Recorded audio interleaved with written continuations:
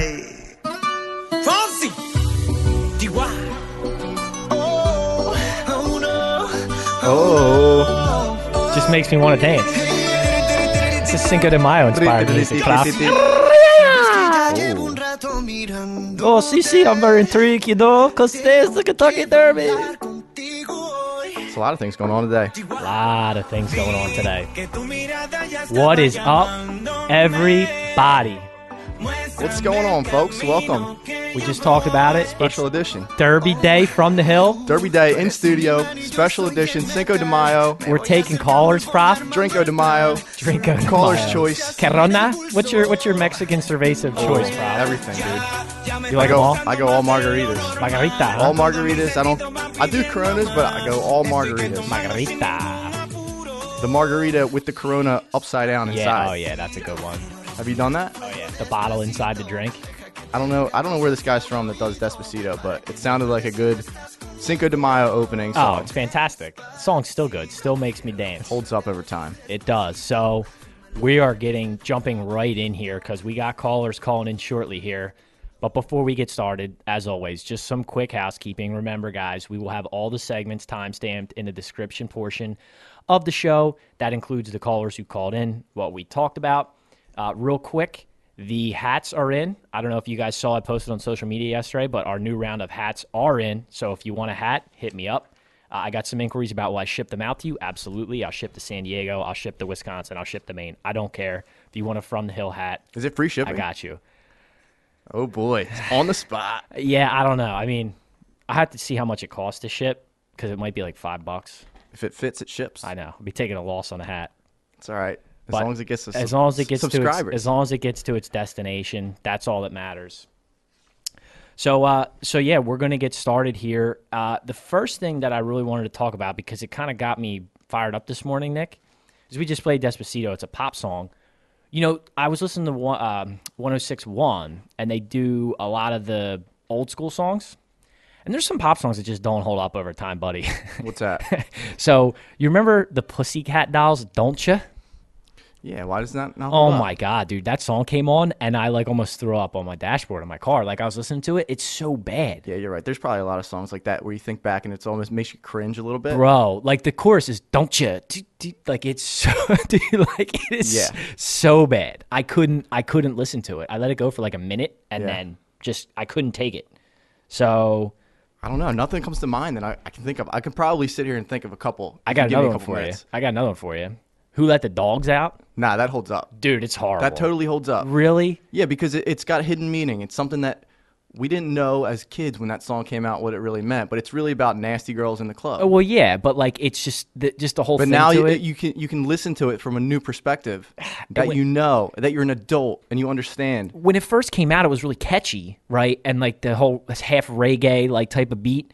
It comes on now, and I'm just like, wow, this is just pathetic. I can't even listen to the song. No, I'm against you on that. All right. So conversely, I got some songs that do hold up. Okay. Go ahead.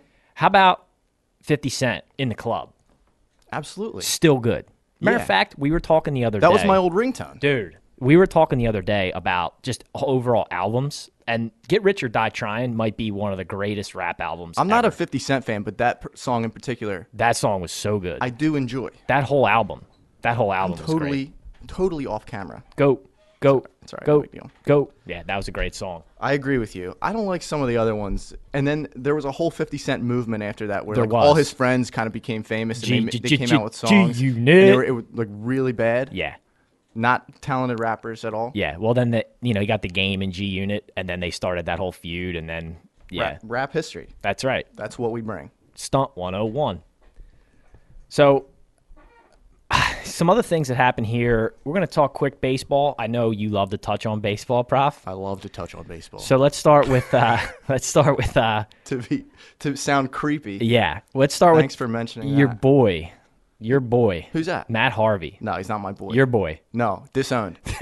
Designated for assignment. Designated for assignment and for good cause. What a fall from grace for that guy, huh? He really, if you really go back and look at his numbers, he really only had one phenomenal season and then one decent season. And then after that, it all fell apart. Yeah, so what makes you, like, why did we hype him up so much? Because he was in New York?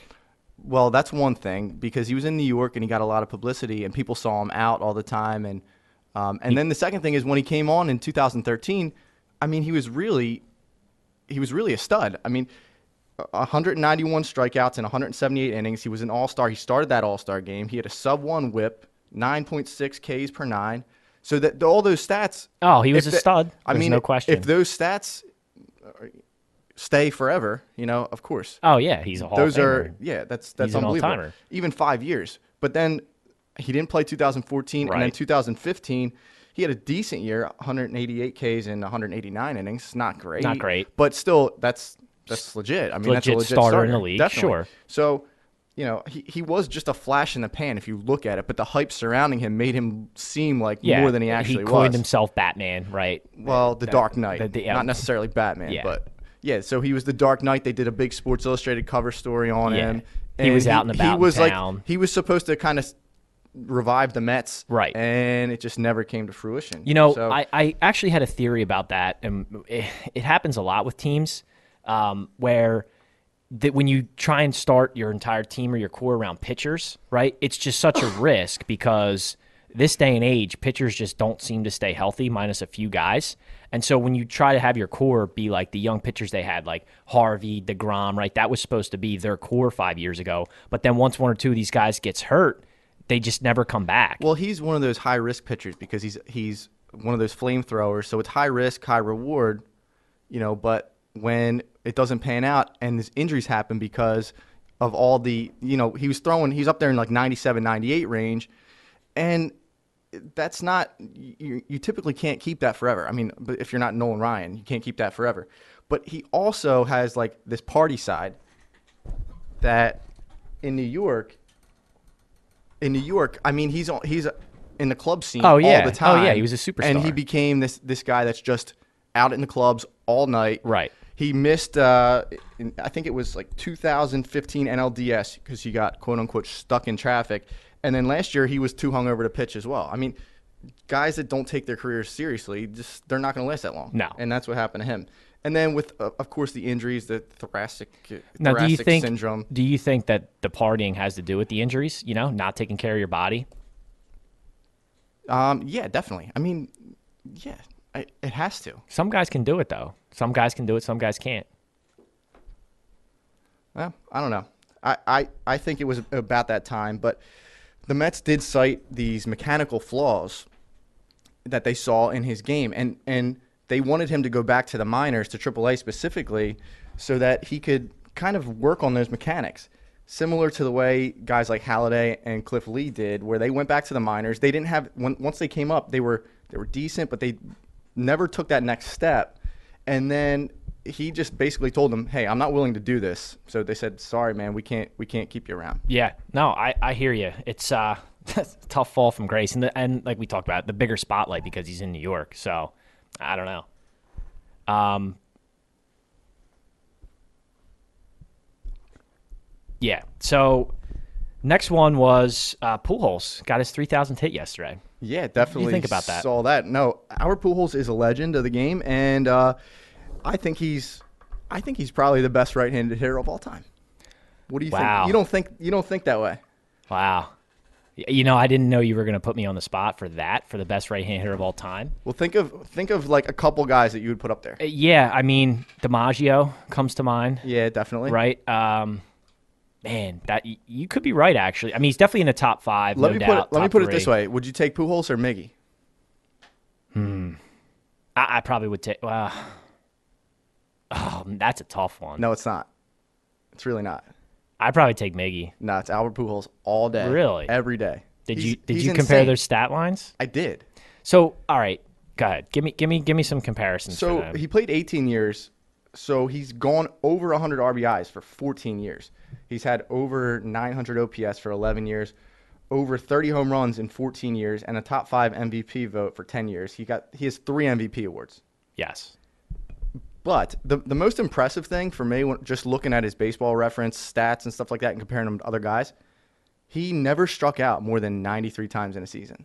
Yeah, I mean, he's always had great plate discipline. The one thing that we had talked about. That's the most amazing part about his game is that he just understands what a strike is. Yes. And you say that, and it sounds easy enough to say. And watching from TV and seeing from behind the pitcher, it's easy to know what a strike is. But to see it from that right-handed batter's box, just to give you kind of a comparison of what that means. So Stanton's most strikeouts ever is 170. Aaron Judge last year, how many times do you think Aaron Judge struck out last year? Oh, I think he was in the 200s now. 208. Yeah. Ryan Howard's most was 199. Mark Reynolds has the all-time record at 223. And believe me, I'm not comparing Mark Reynolds to like any of these great hitters, but what do you think Miguel Cabrera's is? Miggy? Yeah. He strikes out more than I would give him probably like 140, 150. 148. Yeah. But this guy never struck out more than 93 times. No, That's and unbelievable. to your point, right? And the thing is, when you look at his career stat line where he sits right now, right, it's 304, 620 home runs, 1935 RBI. The incredible thing is his power numbers are there without striking out, and that's going to your point, right? Because look who we're comparing him to. We're comparing him to Judge and Stanton. These are power guys, and the fact that Pujols was able to hit for average and power is what makes him such an all-timer. Yeah, unbelievable. Over 600 home runs, 3,000 hits, crazy. 7th all-time in homers, 9th RBIs, 2nd all-time in intentional walks. Yeah. That's pretty crazy. Yeah. To Barry Bonds. So, well, of course. I mean, Barry Bonds set the record in one season. Definitely. Right? So one thing that I wanted to say, and Nick just did it for us because we talked about his stat line. We were talking about RBI versus RBIs, right? And that's always a debate is how do you say it? Because technically, the acronym is runs batted in, right? RBI. But Nick just said it when he said his 1935 RBIs. yeah, so once you make the acronym, it becomes its own entity. And it becomes RBIs. It's just like, I don't know, maybe this isn't similar, but this always bugs me when you see on the TV, like you go on the guide and it says NBA basketball. It's like National Basketball Association basketball, MLB baseball, Major League Baseball. It's already been in. said. Right, true. But you know what? It's an acronym. So the acronym So itself it's becomes unto itself. the coin. Yeah. So I disagree with that. I'm an RBI guy because I think that's just the way it is because runs are built in. So that really, like when people say RBIs, that really bothers you. It doesn't bother me, but I like to correct them on them. So like this, like if you were to say me and Jack, I would say Jack and I, right? Okay. Like You're one of those. Yeah. That's kind of the way I am Yeah. with spelling. Yeah. Like I'll be in a group text and somebody will spell something wrong, and I'm the guy that sends that right spelling with the asterisk. Yeah. Everybody has their thing. I'm just very annoying that way. Yeah. So, unfortunately, we had some technical difficulties with our first caller, Jason Carrick, the man Jay-Bird was going to call up. He wanted to talk Derby. Let's get into the Derby talk here while we're trying to tee up some buddy. other callers. So, I wanted to start with my pick, and then I want to give you. Wait a second. Are you a big Derby guy? Like, do you consider it like a sporting event? All right. So I consider it an event. I don't know if I consider it a sporting event. I do love horse racing. We've talked about it before. I grew up on horse racing, Delaware Park. Like I mean, you grew up on it. I used to go to the club, the Italian club, with my grandfather all the time and bet the ponies, man. Oh, that's right. You told some stories. all the time, man. So I do love in the smoky back rooms of that's Bridgeport. it of Norristown, buddy. Of Norristown. Yeah, man. I do love it. I do enjoy it. I love the betting aspect of it. Right. I think it's great. So what I have right now, my pick is. I mean, you could have guessed this if you checked it out, but I read into the horse a little bit. Is my boy Jack. See, that's a bad That's a bad way to pick, dude. No, it's not how I picked. Hold on a second. That's a bad way to Hold on pick. a second. I went by name, but then I looked at what's going on here with him, right? So my boy Jack, he opened up at 30-1. He's all the way down as of last night, to 5-1. So because they looked at where he's run the last couple races, where he got positioned, he is poised to make a run here, big time. Well, I did some research myself, and up to a couple hours ago, my boy Jack was 30-1. So what that tells me from that dropping to 5-1 is that everybody named Jack or John is running out and betting on my boy Jack. There's not that many people our age named Jack. That's what's happening. Everybody named Jack is like 4 years old right now. So I do have the rundown of like some of the expert analysis, and I have the odds as well. And I can go through them 1 to 20 if you really want to do that. But I could give you the 4 horses that I like. What say you? Okay. So I'll give you Jay Bird's picks. He was going to give us on the call here. He's got Here's his trifecta in order. Or sorry, in order. He's got Good Magic, Audible, My Boy Jack as his trifecta, and he's got Good Magic to win. He's at 8-1 as of right now. Yes. So that would be his trifecta. All right. He says who's first?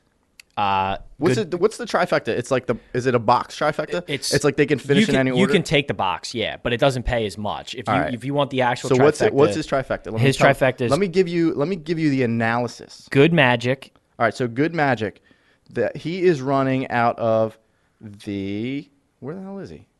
Good Magic. He's running out of the six post, Good as post. they call it. It's a good post. And he's actually in my top 4 as well. Yeah, really good odds, and he's a really good value pick. Yes, 8-1. So this morning, up until 3 hours ago, he's 12-1. Okay, so Bird's all over the tight lines. He probably just checked it right now. Okay. And he'll be at the Turf Club, so All right. 8-1. Very well. He's got Audible in the second slot. All right, so Audible in the second spot out of the 5 post. He is also in my top 4.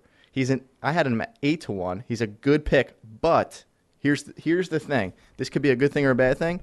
He's had some hoof work done. Oh. He had some hoof work done on his front 2 hooves. Hooves. And I don't know how to read that. True. I'm not a hoof expert. No, you got to watch the hooves. But that's what the experts are giving me. So he's actually in my top 4 as well. Okay. And then his third is My Boy Jack. And I have that big boy Jack, or My Boy Jack, 30-1. He's just overmatched in this race. You think? The experts say he's overmatched. One of the experts that I read, his son was named Jack, and he selected the horse Giacomo before. He said, never again.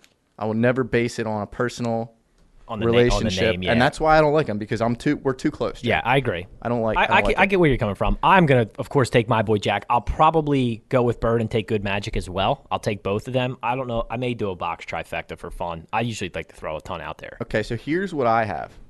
I have Bolt d'Oro at 8-1. That's my winner. Okay. That's my surprise at 8-1. Okay. He's a hot selection. My number 2 is from the 5 post Audible, as we already mentioned. Good value, work on the front hooves. My next is Good Magic at 12-1. Great value pick. And my 4th pick, and this is kind of this may be a little bit of a long shot here, but it's Hofberg at 20-1. He's a young pup, Coming into his first run. but he has a very big upside. And what they're saying is that the owner and the trainer are very, very experienced. Okay. And if this guy was overmatched, there's no shot they would put him in. But Right. they know. So they think that he's a very good, talented colt. Okay. And so he rounds off my top 4. I like it. All right. I like it a lot, actually. And if you have questions on any others, I've got 20 of these. Yeah, I like it. I like the rundown. I like the start. See, the only thing that's killing me today with watching, actually, and so Bird, when we're getting into that, is Bird gave us a bonus pick. He likes the Sixers for the full game, -8.5. Okay. And so the problem is today, I like to start watching the Are Derby. there -8.5 today? Yeah, well, they're huge favorites because they're so good at home. Yeah, I know. And they need this game. So the only problem for me today is that the Sixers start at 5 and the Derby takes off at 6:30. I like to start watching the Derby about an hour before. I don't like the hoopla, but about an hour before. You like to see the hats. I like and the mint jewels. I want to see them do their walk because that's when you see about the front hoof work. Like that's when they'll start talking about the horses and the scratches. Do you really? So Yeah. I don't. Yeah. I don't know that much about horse racing. Only from what I read this morning. I used to go to Delaware Park and stuff like that, but I still didn't know what I was doing. Yeah. But so you really take information from that? Yeah, I like to watch them trotting around. I like to see how they're looking. So do odds drop from their walkthrough to Sure. the start of the race? Sure. Really? But the cool thing, obviously, you probably know this, but about horse racing, if you guys don't, is when you're there, right? If you're at the turf club or if you're betting, you can get odds because they're going to change almost real time. But whatever you lock your ticket in is what you can get paid. Right. Right. So the thing about My Boy Jack, he's actually doesn't have great value right now because if you got him yesterday, you could have had him locked in at 30-1, but now he's down to 5-1. Right. So. Yeah. So you get good value if you go in early. I got you. Yeah, That depending makes on sense. It's just like anything else. like anything really. else, depending on what horse you take, right? It's the same as any other sport. But I mean, I don't consider it a sporting event, but it is certainly an event. Yeah, It's crazy though how much hoopla it gets for how long does it go? yeah. It's only it's like a minute and a half. Yeah. yeah. But I know It's the drink fest too. Like everybody's just down there partying, So a lot of people are there and they won't even watch the race because they're just going to be there drinking and partying and like whatever. Yeah. It's kind of like whatever. So we're having some technical difficulty with the phone. We're supposed to take some calls today. I'm not really sure what's happening, but I think what we can do is we can jump onto some new topics. Yeah, we're gonna. Eamon's calling up here in a couple minutes, so let's see if he's gonna call at 10:50. So we'll see if that one goes through. But where I did want to go, we're gonna go to the NBA. But before we start breaking down the games, because I know E wants to talk 76ers if we can get him on the line. Let's start with the fan incidents this week. Nick and I talked about this a lot and wanted to have this full debate.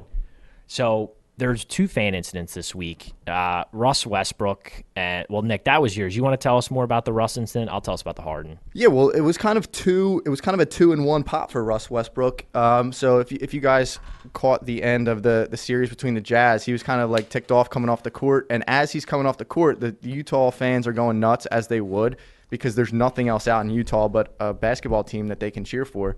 So Westbrook comes off the court, and as he kind of enters the tunnel area, or at least a walk up to the tunnel area, this guy shoves his phone in his face, like trying to take a picture of, or trying to take a video of Westbrook walking by, and Westbrook swipes at his hand, like, get that out of my face, man, get that out of my face.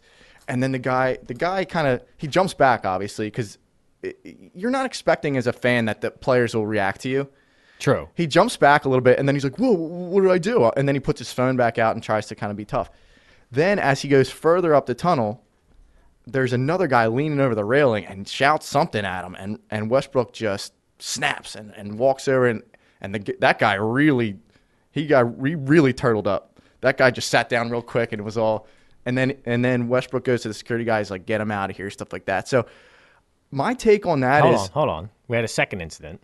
What's that? So Harden. Okay, I didn't see the Harden thing. I got you. So the Harden incident, Harden's coming out there, and he's got a fan. They're coming out for, I guess, like right after their pregame shoot around. Or right for their pregame shoot around, and there's a guy standing right there as Harden's walking on the court with his phone right in his face, and Harden's just walking out with his boys, and the guy goes, "Man, you're still the biggest flopper in the league. You're such a flopper," and Harden just knocks the phone right out of his hand. Yeah. So as he knocks the phone out of the hand, the guy starts saying something like, well, what I do? And security's like, yeah, boss, get back or else like you're getting tossed out of here. Like, knock it off. Yeah. Well, listen, there's 2 sides of this. And I think that the fans, you get caught up a little bit and you think that these guys aren't humans. But at the same time, as a professional athlete, you really have to know that you're in the spotlight all the time. And I think Westbrook really freaks out. I think he's just... Sorry, we're getting a call here. Just going to put that call on hold. So I'm team fan in this case. I feel like you have the right to yell things at players. Sometimes you cross the line, but still, players should not react like that. So, but what we want to do now is why don't we jump onto the phones real quick since we do have a phone call that came through. We're going to go, I think this is Joe Raditich, one of my buddies I play softball with. Go for it. So let's go. Do I have Joe Raditich here? What's up, Nicky? Yo, what's up, man? How's everything going? Thanks for calling in. Thanks for having me. What do you want to get into today? I know you're a big basketball guy. Let's talk about Benjamin Simmons. All right, go for it. All right, so Benjamin, 30 minutes the other night, 1 point. Yeah.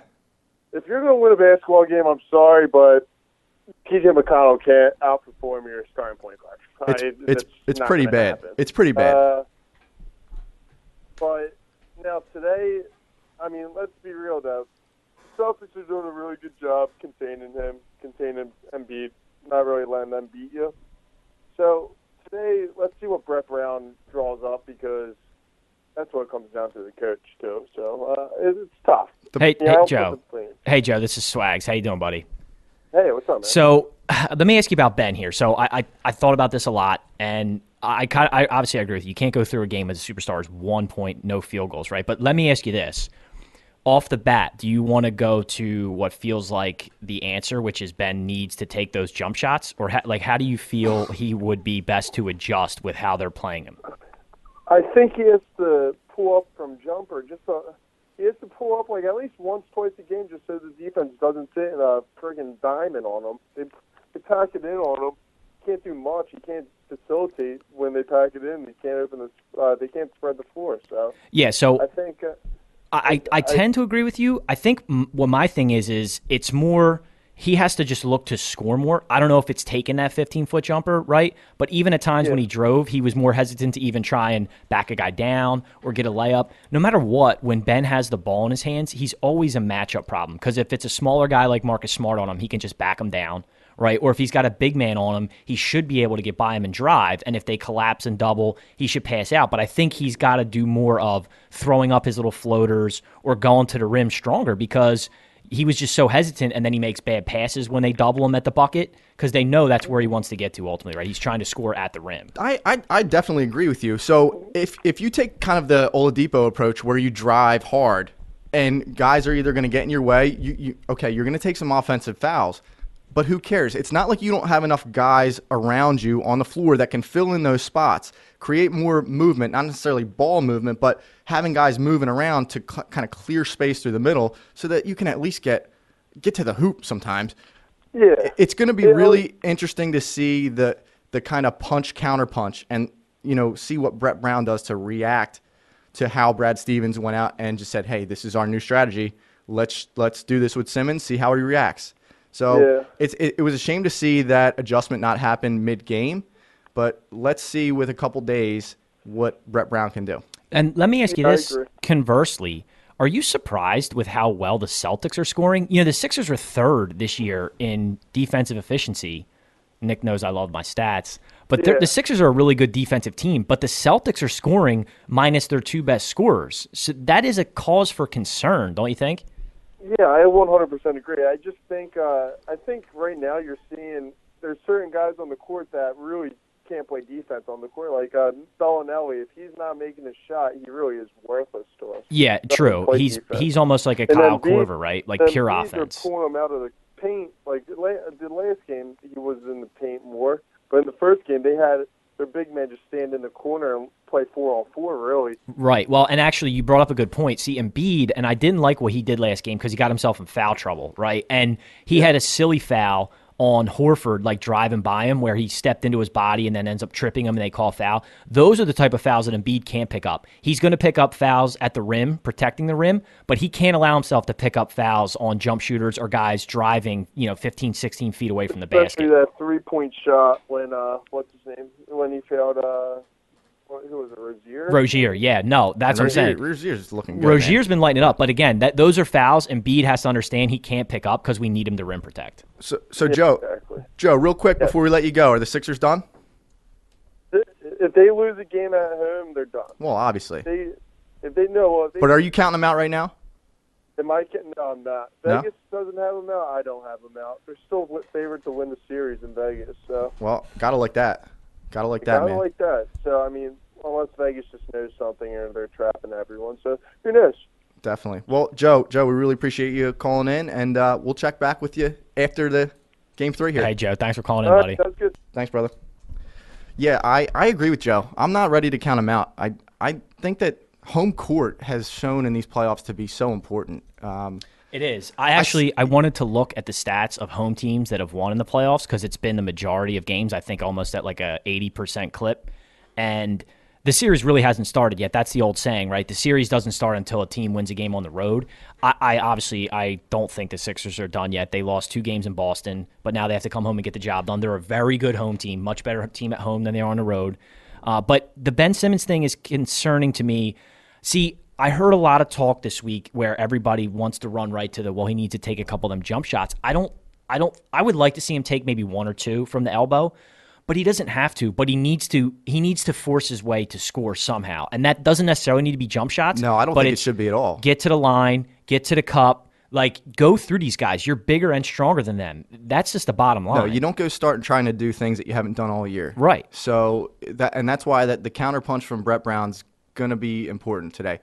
I think with both of these teams, they're both super young. And I know it's kind of hard to call the Sixers a young team because they do have a couple of vets that should be able to play in places like Boston and stuff like that. But Boston's younger than the Sixers. Let's see what they can do when they come here before everybody jumps to conclusions just counts the Sixers out. Agreed. And the one thing that I did want to say about the Celtics is we talked about their offense. Marcus Smart is shooting lights out right now. That's not going to keep up because for his career, he's a bad three-point shooter, like low 30%. So the fact that he's just on fire right now, that's not going to keep up. He's not a good three-point shooter. So that's one thing, and he's been making a lot of big buckets for them. Right. Rozier can fill it up, so he's going to continue to score, but I just don't see Marcus Smart continuing to score. Also, I'm never a fan of the long layoff. So when after the Sixers beat the Heat and they were kind of sitting around, we're getting another call here. Let me put this on hold real fast. So yeah, after the Sixers beat the Heat, they had this long layoff, and I don't think that most teams, especially young teams like the Sixers, are ready for that lull period. No, Kinda I sitting agree. around, I totally and you're not in agree. the intensity. Yes. You're not in that atmosphere. You're not in the right state of mind coming into that game one in the second round. I completely agree. And you put the combination of them smelling themselves from the first series and then the long layoff, and you sort of expected a quick layoff. Okay, so we got another call here. Let's go to Jack's buddy. We have Eamon on the line. Eamon, you there? Yo, What's going on, man? not much. How you doing? We're just hanging out, FTH Studios. Oh, Sam Ahead, how you doing, buddy? So Eamon, were you had the horse races, right? No, that was Jaybird. that was Jaybird, my We're bad. in the midst of, we just had a caller for Sixers, so I know Eamon wants to go in on the Sixers as well. Go ahead, buddy, fire away. What Get do it you got started. for us? Well, just trying to gear up for Game 3 tonight. Obviously, the first two games they've really, shit the bed, but How concerned are you? How concerned are yeah. you right now waiting to see on how a scale of Ben 1 to bounces 10? back. That's kind of killing me right now. What's killing you? How if Ben's going to bounce back tonight? We were just talking about. So let me ask you Listen, this. he can't get any worse, right? Well, that's true. 1 point. Let me ask you this, E. As looking at it from a basketball perspective, if you were trying to adjust to what they've done to Ben, right? Are you saying to yourself, force him to take those jump shots? Or what if you're coaching Ben, what's your move here to counterpunch what the Celtics are doing? They're almost giving him the Rondo treatment, right? I'm posting him. I'm either initiating the offense from the post or the elbow, somewhere they can't sag off him because he's one dribble and he's at the basket. I totally agree. And don't you feel like he needs to just attack the basket even more than he did last game? Like if they're going to give him those lanes, then get fouled. Then take yourself to the basket. Wait, so you're posting up Simmons? So who's running the offense? Well, you're initiating the offense from Simmons. He brings the ball up. They do this little dribble handoff. Yeah, and Okay, a little and- handoff yeah. to Reddick, circle down. And if Marcus Smart is Yeah. covering Simmons on like a little handoff give around, then just drop right to the post. If he gives you 3 steps, go ahead and drop 2. There you go. Exactly. And we saw it this year how many times where they do like a reverse high-low with Simmons on the block and Joel up on the elbow. No team can defend that. No. And let's be honest. This isn't the first time that a team has given him the Rondo treatment, right? I mean, we sort of saw this a lot this year where teams just literally just stay 3 steps back from him and they're daring him to shoot, but he still has been effective. Yeah. The Celtics are clogging the lane. They're not, That's the one thing that we had just talked about too, and that sort of concerned me is every time he drives, the second guy's falling off the double, right? And this is where the Sixers' poor shooting is hurting him because when Ben makes the right pass when he's driving, the Sixers are not shooting well, so they're not knocking down those looks. So they're that's the Sixers' offense, right? Ben, It is. dribble, drive, kick for shooters, but they got to make their shots. Yeah, and they really reverted back to like the beginning of the season where they had a consistent streak of going up like 20 points and then just letting it chip away and chip away and chip away. But even at the end of the game, they had the 5-point lead with 2 minutes left, and it just kind of sucks the life out of you. But again, I like them at home. I think the youth of both of these teams, it's going to show itself on the road, definitely. So E, on And a to scale, not expect that going in, I think is a little bit naive. yeah, so on a scale of 1 to 10, 10 being like the Sixers are dead and done, and 1 being like they're going to win the next 4 games, where do you sit right now for the series? I'm at like a 7 or 8. Oh boy! So you think they're in real trouble, right? Well, because if they lose one of these 2 games at home, Exactly. they're screwed. I mean, right? I can't see them winning 4 out of 5 against the Celtics. They didn't do it in the regular season, which, they blew how many leads against them. This game brought me right back to the London game when they were up 30 in the second quarter. Yep. They lost that game.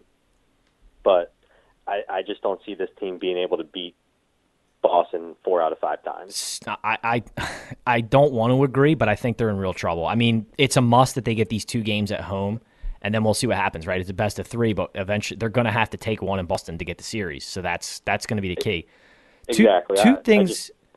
Sorry, I don't see them winning in Boston at this point. So 2 things I wanted to ask you about before we let you go, and it's Sixers players, right? And the first is Dario. How do you feel about Dario right now? Because Dario's not played well at all the first 2 games.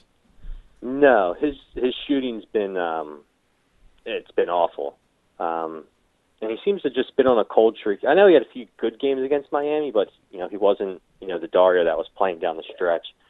And he's really a key to their offense because if he's not shooting well, teams just totally sag off him as well. And then there's that another guy in the lane either doubling Joel or right. And now you have 2 guys out there who can't shoot, right? But we've seen him what he can do. I think he's a huge piece for them moving forward. Unfortunately, he's just like a few other guys. He's in a bit of a cold spell right now.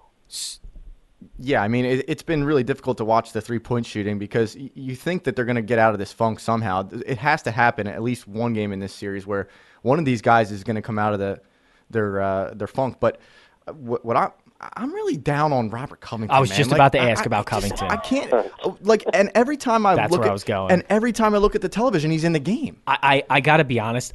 We've talked about this before, right? And I'm not a huge Covington fan. I think he's a good bench piece because he can come in and he can play defense. But he was making that set 3 to start the year, right? So everybody's really excited about him. But he has shot it at a pathetic pace the second half of the year and then continued through the playoffs.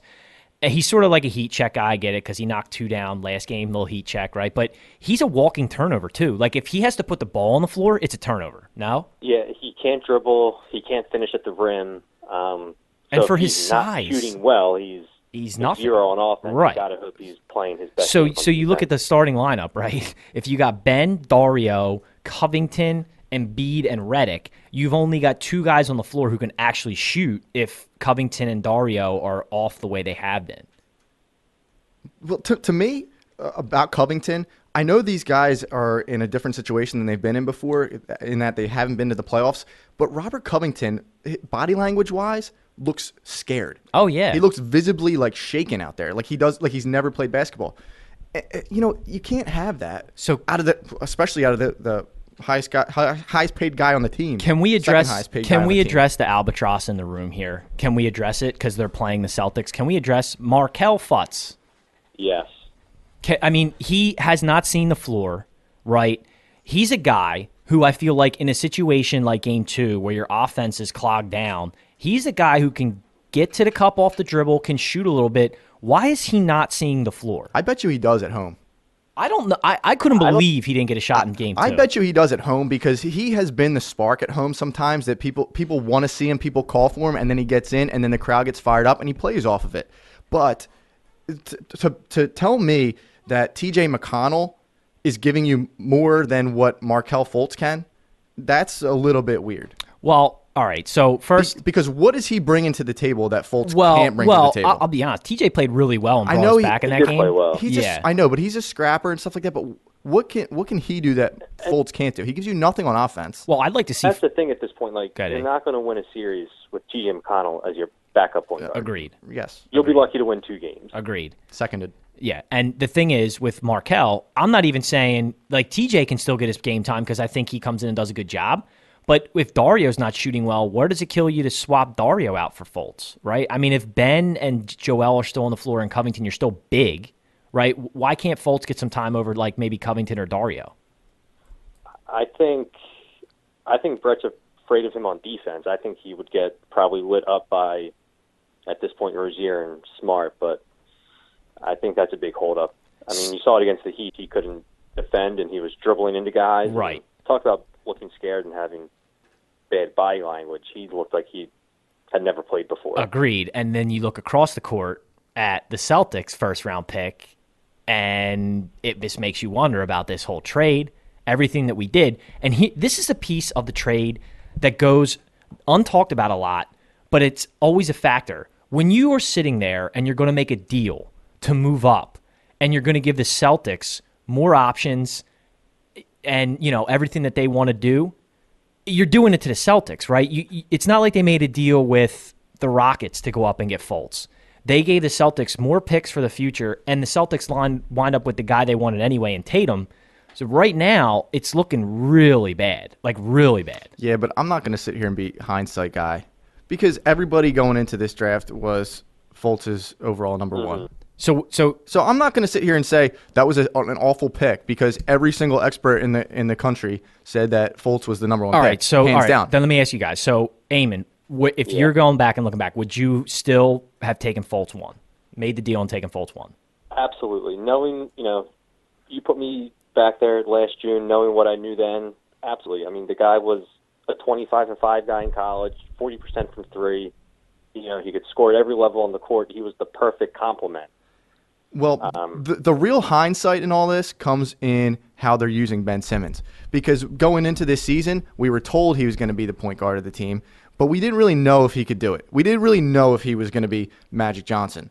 And to sit here and say that we did, now that we have a full season and we see how good he is, that's not – people are like, well, why would they take a point guard if they were going to use Simmons? Well, we didn't know what Simmons was going to be. Well, and I think, too, and you guys let me know what you think about this, I think, too – Fultz is more of a 1 and 2, right? Because I feel like he can also play off ball because he was a shooter. Now, apparently, we had this whole mystery with his jump shot, right, which is sort of weird. And it's still going on. Yeah, but I think he came in as a guy who could give you 1 or 2 because he could shoot, and that was a piece that he had. And he could also break you down off the dribble as like an off ball guy. So I think that he fit that mold. We're just not seeing it come to fruition, right? Or at least we haven't yet.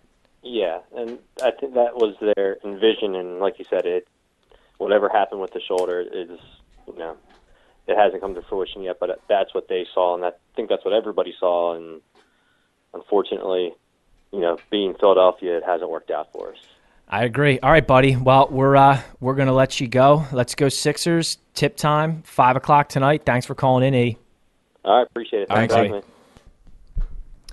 Yeah, so I think what we're hearing from everybody is kind of the same type of reaction, right? Like we're getting into a point here with the Sixers where you go down 2-0, even though you were in Boston, and there's a lot of things that are concerning to you. And then, like we just talked about with the Fultz deal, you look across the floor, and Tatum's a star, right? I mean, he's already a star. He's already filling in for that team, playing really well. And you look at our side, and Fultz, I get the injury, but the thing with the jump shot, and he's unable to contribute, and it makes you scratch your head even more. Well, we've been saying this whole time that the Celtics can't continue to shoot at the clip that they're shooting, and let's be honest, it's only been 2 games. So True. let's see if that theory plays out, because I still personally believe in it. I really don't feel like they can continue to shoot like that. I agree. And the Sixers did have them down.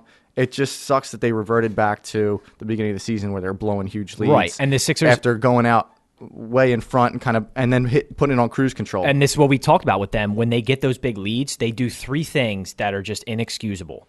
They turn the ball over at a ridiculous clip, right? They get horrible shots on offense, which is almost like a turnover. And then they get lackadaisical on defense and give up transition buckets. And that's the recipe for disaster in the NBA. Yeah, definitely is. But we have another caller on the line. We're gonna change it up a little bit. We're gonna jump to football real quick. Oh, I like it. It feels like summer out there, but we're gonna jump into football. Harry Kaiser is on the line, I love and Harry, everything all right over there? Harry, Hello. what's up, man? You okay? Yeah, that's not me crying. That's a baby. I thought it was you crying after your boy Jason Witten decided to leave Dallas. No, but you know what? When the Philadelphia Eagles heard about it and they pulled that move to take a tight end named Dallas, that was just wrong. What do you mean it was wrong? It's It felt so right. They catch the news that Witten's retiring. They're knowing the Cowboys need a tight end. Then they draft up and take a guy named Dallas. Exactly. That's wrong. called it. The Cowboys wouldn't do that. That's like us taking a freaking running back named Philadelphia when we don't need it. You already got one of the best tight ends in the league. So it's just wrong. So you're telling me you didn't appreciate the David Akers speech at the draft? That's what you're saying? No, here's the deal. If it was Dawkins or like someone who could actually like run me over, yeah, okay, I could appreciate that. But Akers, it hurts even worse that it was a kicker. Right? You didn't like the high pitched squawking from David Akers?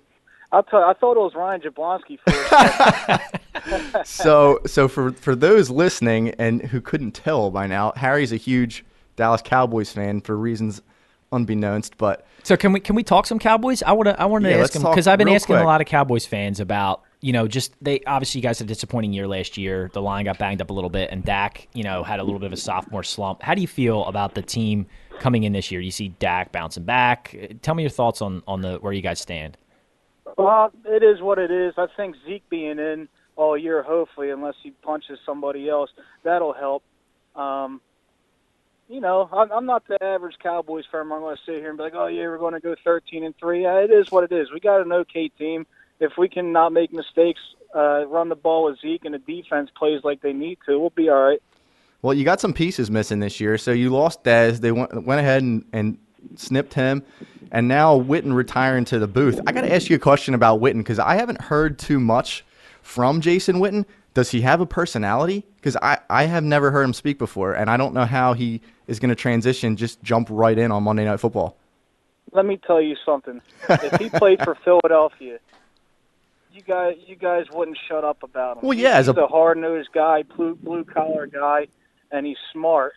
And he'll be a great commentator. No one would have saw that coming with Romo either. Romo's fantastic. No, Romo's great. Romo is fantastic. Romo's great. Aikman's great. Let's give the guy an opportunity here. No, I definitely give him an opportunity, but all I'm saying is he's been playing in the league for how long, and I haven't really heard him say anything. I've heard Romo talk before, and I know we've heard from Romo, but I haven't necessarily heard from Witten. Maybe it's just because I haven't been looking for it, but I don't know. He's jumping right in on Monday Night Football, but. To be fair, name one tight end you hear from a lot. That's true. Tony Gonzalez, maybe. But he's the best tight end of all time. He's a great broadcaster. Yeah. You definitely hear from Gronk, right? He's an exception. Gronk's your kind of guy, Harry. Yeah, you can say that. But, all right, man. So anything else that you want to get into? Have you been watching basketball at all? You don't strike me as a big basketball guy. No, I follow college wrestling, and I'm not a basketball guy, but it does make sense to me, but maybe not to you. But other Philadelphia teams, when they're doing well, I like to see that. The Phillies, the Sixers, the Flyers. I don't get into those sports too hardcore, but when they're doing well, I can respect it. Good, man. We appreciate that. Beast, man. We certainly appreciate that. Yeah, football is definitely a different beast. I don't really care about the Mavericks and other teams down in Texas, but what do you think about the Browns taking Baker Mayfield #1 overall? Don't even get me started. Well, we want to get you started. That hurts Eagles fans and Cowboys fans alike. It hurts everybody. It hurts the league, right? Like taking that kid at #1. No, the Giants aren't a bad team. They got the pieces, and now with Barkley, come on. They're going to be a force next year. So you would have taken Barkley #1? To the Browns to mess everything up. You would have taken Barkley #1? I would have taken Barkley #1. They would have still got a good quarterback at 4. They might have even got Mayfield at 4. Mayfield would have been there at 4. Mayfield would have been there at 4. There's no question in the water there. I'm telling you, man. That's interesting. They're just a horribly run franchise. Actually, we sort of make fun of the Browns on a weekly basis on the show, and I sort of predicted this coming that they take Baker Mayfield. And to your point, you just let players drop like Chubb and Barkley to teams that need that type of help, right? And then you come back around, easily Mayfield would have been there at 4. There's no question in my mind he would have been there at 4, and they take him at 1. Yeah, see, but everything's lining up for him. But what you can't do, they picked up a okay quarterback in Taylor. They could have gotten Barkley. They could have gotten a young quarterback to build up. They had everything lined up, man. I wonder if it's like Major League where they're trying to blow the season on purpose for some kind of economical reason. They can move again. I don't know. They can leave Cleveland for the second time. They're going to have billboards up on the field. No, but, I'm against you guys. I think that if they were really into Mayfield that much, you can't risk anything. You got to go up and get him. And I do like Mayfield. I think that of the quarterbacks that come out, that came out in this draft, I really think that he makes the best decisions. Maybe not necessarily off the field, but I think as far as a football player, I think he's the most mentally ready to play. I think he's a mentally tough kid. I mean, you don't think so? I hate Baker Mayfield as an NFL prospect. I think he was a great college quarterback because he played in that sort of chaos, right, in that spread offense in the Big 12. I hate him as an NFL quarterback. I think Josh Rosen is the most ready to go now. I think Sam Darnold has a lot of upside. Josh Allen, I don't know. I think he's a project. But I think of those guys, I think I would have rather taken a shot on Lamar Jackson because he's an elite athlete than I would have on Baker Mayfield. As far as accuracy goes, Lamar Jackson is probably the least accurate of those guys. I agree with you, but to me, I think Mayfield's a project, just like, and you don't take projects number one overall. That's my opinion. And I would have rather, because Lamar Jackson is an elite athlete and Mayfield is not, right? He's just like an above average athlete in terms of foot speed and all that stuff. I don't think Mayfield is a project. I think he's he's closest to the finished product as any of those quarterbacks. Well, if that's true, then he's going to flop out real quick in the league. If he can't grow from where he is now, he's really going to flop out. That's just my opinion. I disagree. I think the most raw is Josh Allen. The most talented is Josh Allen as far as arm strength and ability to move in the pocket and run and stuff like that. He's a big kid. That's a project. But I think as far as decision-making goes, as far as a football player, I think Baker Mayfield is closest to the finished product as anybody. Well, I think the only guy, maybe Darnold. The only guy you're going to see starting week 1 is going to be Josh Rosen in Arizona, and he's in the best situation. I don't dislike Rosen. I really don't dislike Rosen, but it's his attitude that led up to the draft that we saw that really had him drop down to the Cardinals, and might have dropped further if they didn't jump up to get him. So I don't know. Well, Harry, we appreciate you calling, man. Anything else you wanted to get into on FTH? No, you guys do your thing, man. I got to go. The baby's crying. All right, buddy. Take care of the baby. Thanks, Harry. Appreciate it for calling, buddy. Good to buddy. talk to you, All bro. right, guys. See ya. Yeah, so Harry's a good dude, old wrestling buddy. He's real into college wrestling. He wanted to come on here and talk college wrestling, but I said, I don't know if we could do that just yet. We might have to start a separate FTH pod for that. Yeah. Well, like I said, once we get into the summer, when we get more baseball talk going on, NBA playoffs are done, we can start doing some more stuff, some more wrestling stuff. So yeah, that's hey, I appreciate everybody calling in, guys. It's awesome. But yeah, so real quick to get into the NBA, you got what do we got tonight? Sixers. Yeah, so let's do Sixers Celts at 5. Sixers Celts at 5. I feel like we've already beat to death the series with the callers and everything, so we know what's going to go on there. Sixers Celtics at 5, and then the Cavs Raptors at 8:30 tonight. I actually had, and I'll name him by name because he's a loyal listener, Adam E. He hit me up this week and goes, Jack, I owe you an apology because I've been all over you about the Raptors being ready this year, and you're right about them. And I go, I know I'm right because they're down 2-0, lose 2 at home, LeBron is their daddy, and they're folding again in the playoffs. Look, I know it's LeBron. I know he's the best player on the planet, but the Raptors front to top to bottom roster should be able to beat LeBron. Here's what LeBron is. He's a pace artist. He knows he has played so long in this game that he knows how to pace himself throughout the season so that, number one, he plays every single game, and number two, when it's time to ramp up in the playoffs and really get going and stick it to the number 1 overall seed and Drake, then he just goes. You're a great straight man, Prof, because I wanted to talk about LeBron's pace and actually not just through the season, in game.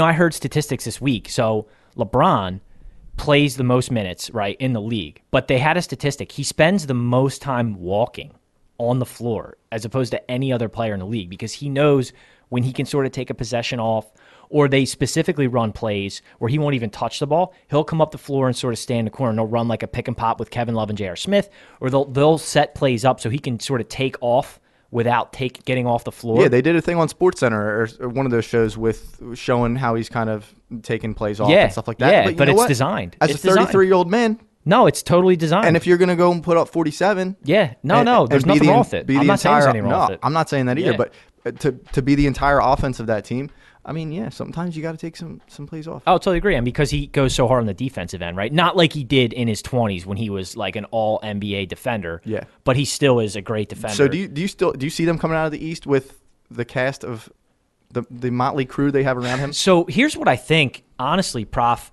I thought the only team that could beat the Cavs is the Sixers. And now with the Sixers not playing well, I can't see them advancing, or if they don't advance. So I think the Cavs come out of the East. I'm not ready to call it on the Sixers yet. But one thing that we did talk about last week, and not on a pod, but I really like the aspect that the old NBA is coming back, and that it's become more a team-centric game than the ISO ball.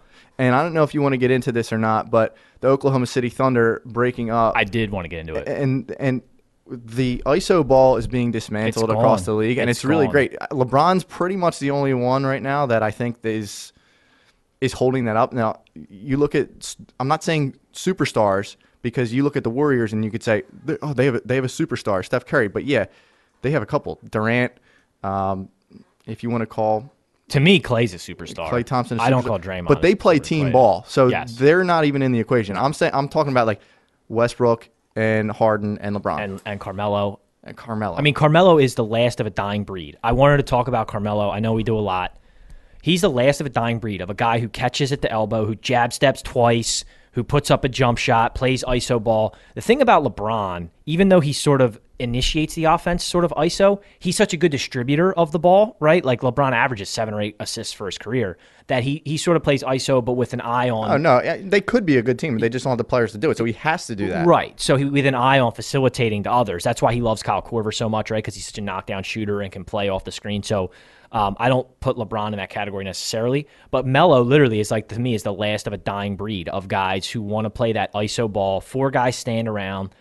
I'll catch the ball and I'll jab step and I'll go get you a bucket. Like, that's not how the league's played anymore. It's up tempo. It's shoot more threes. It's get more possessions. And those guys are dying out.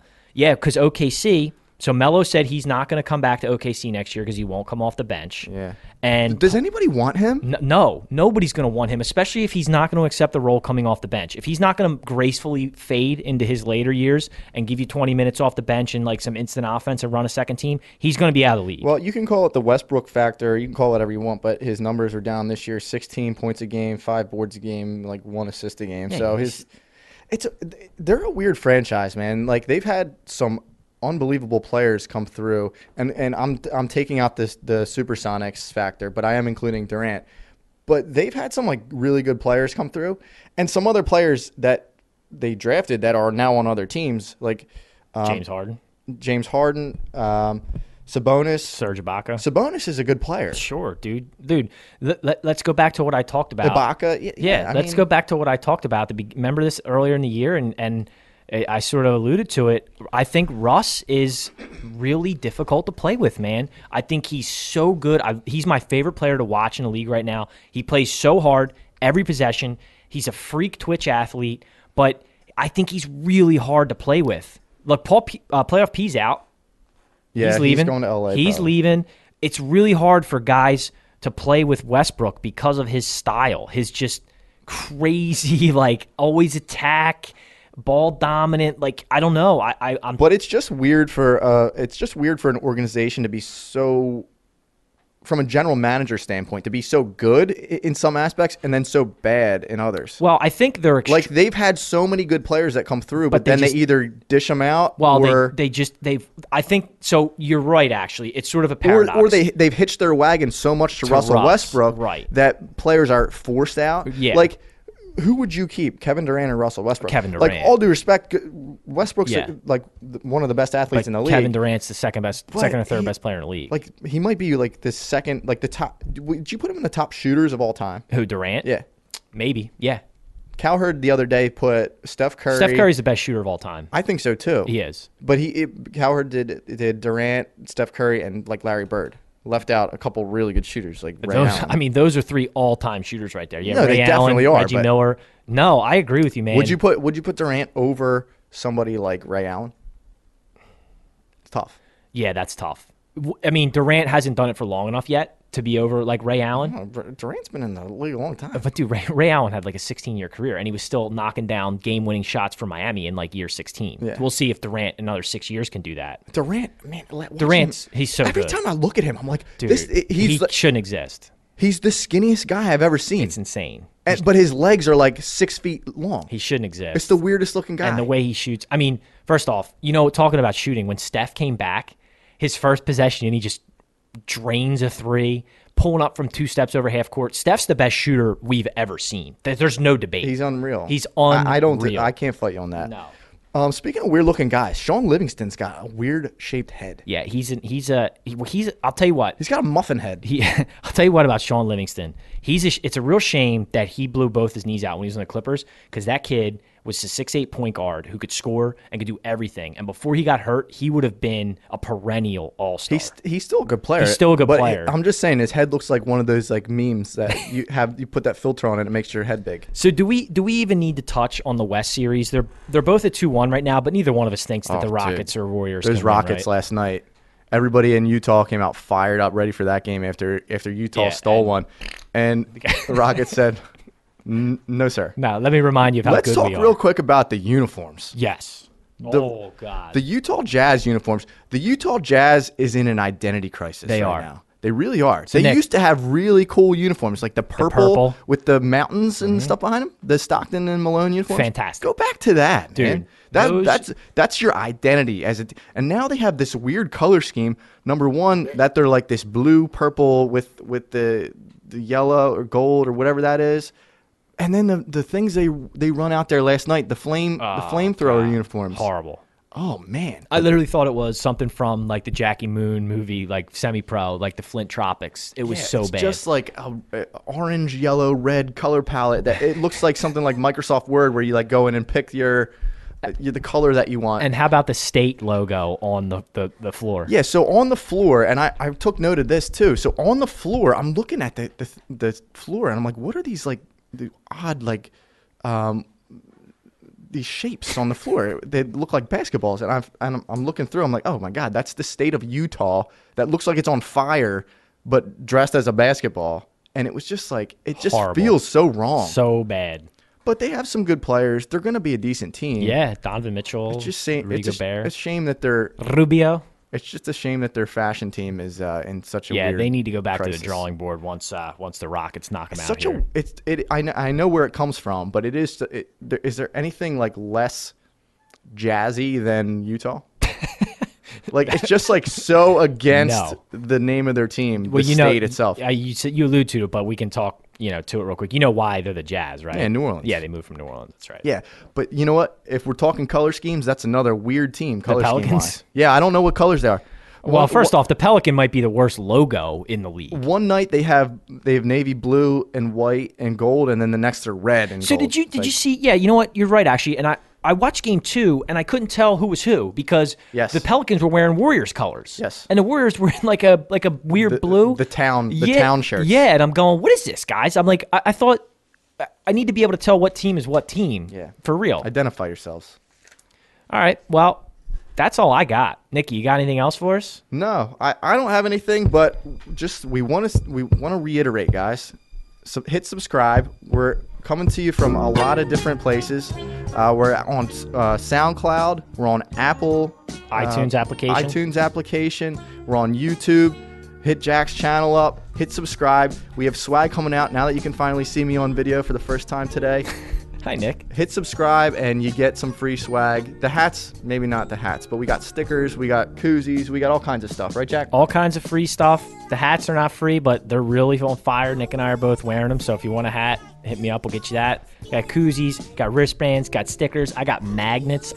Hit me up if you want I don't some even free have a stuff. magnet, Yeah, but- I got all kinds of free stuff you want. Seriously, guys, as Nick said, please smash that subscribe button on all of our platforms. If you don't know how, hit us up. We'll tell you how. It's easy. It's free. Doesn't cost you anything, but helps us out a lot. We appreciate all the support. We appreciate Joe, Eamon, and Harry for calling in today. Also appreciate Jay Bird. He tried to call in, but we had some technical difficulties. But sorry he gave about us that, his Jay picks. Bird. We got you next time, We'll buddy. get Birdman on the air. That's it, guys. That's all I got. Oh, by the way, I got a birthday shout out. Shannon, happy birthday. It's tomorrow. Good thing you. It caught almost that slipped one. my mind. That All would have right, been a happy problem. birthday, Shannon. Happy Cinco de Mayo. Happy Derby Day. We'll talk to you guys next week. Swags out.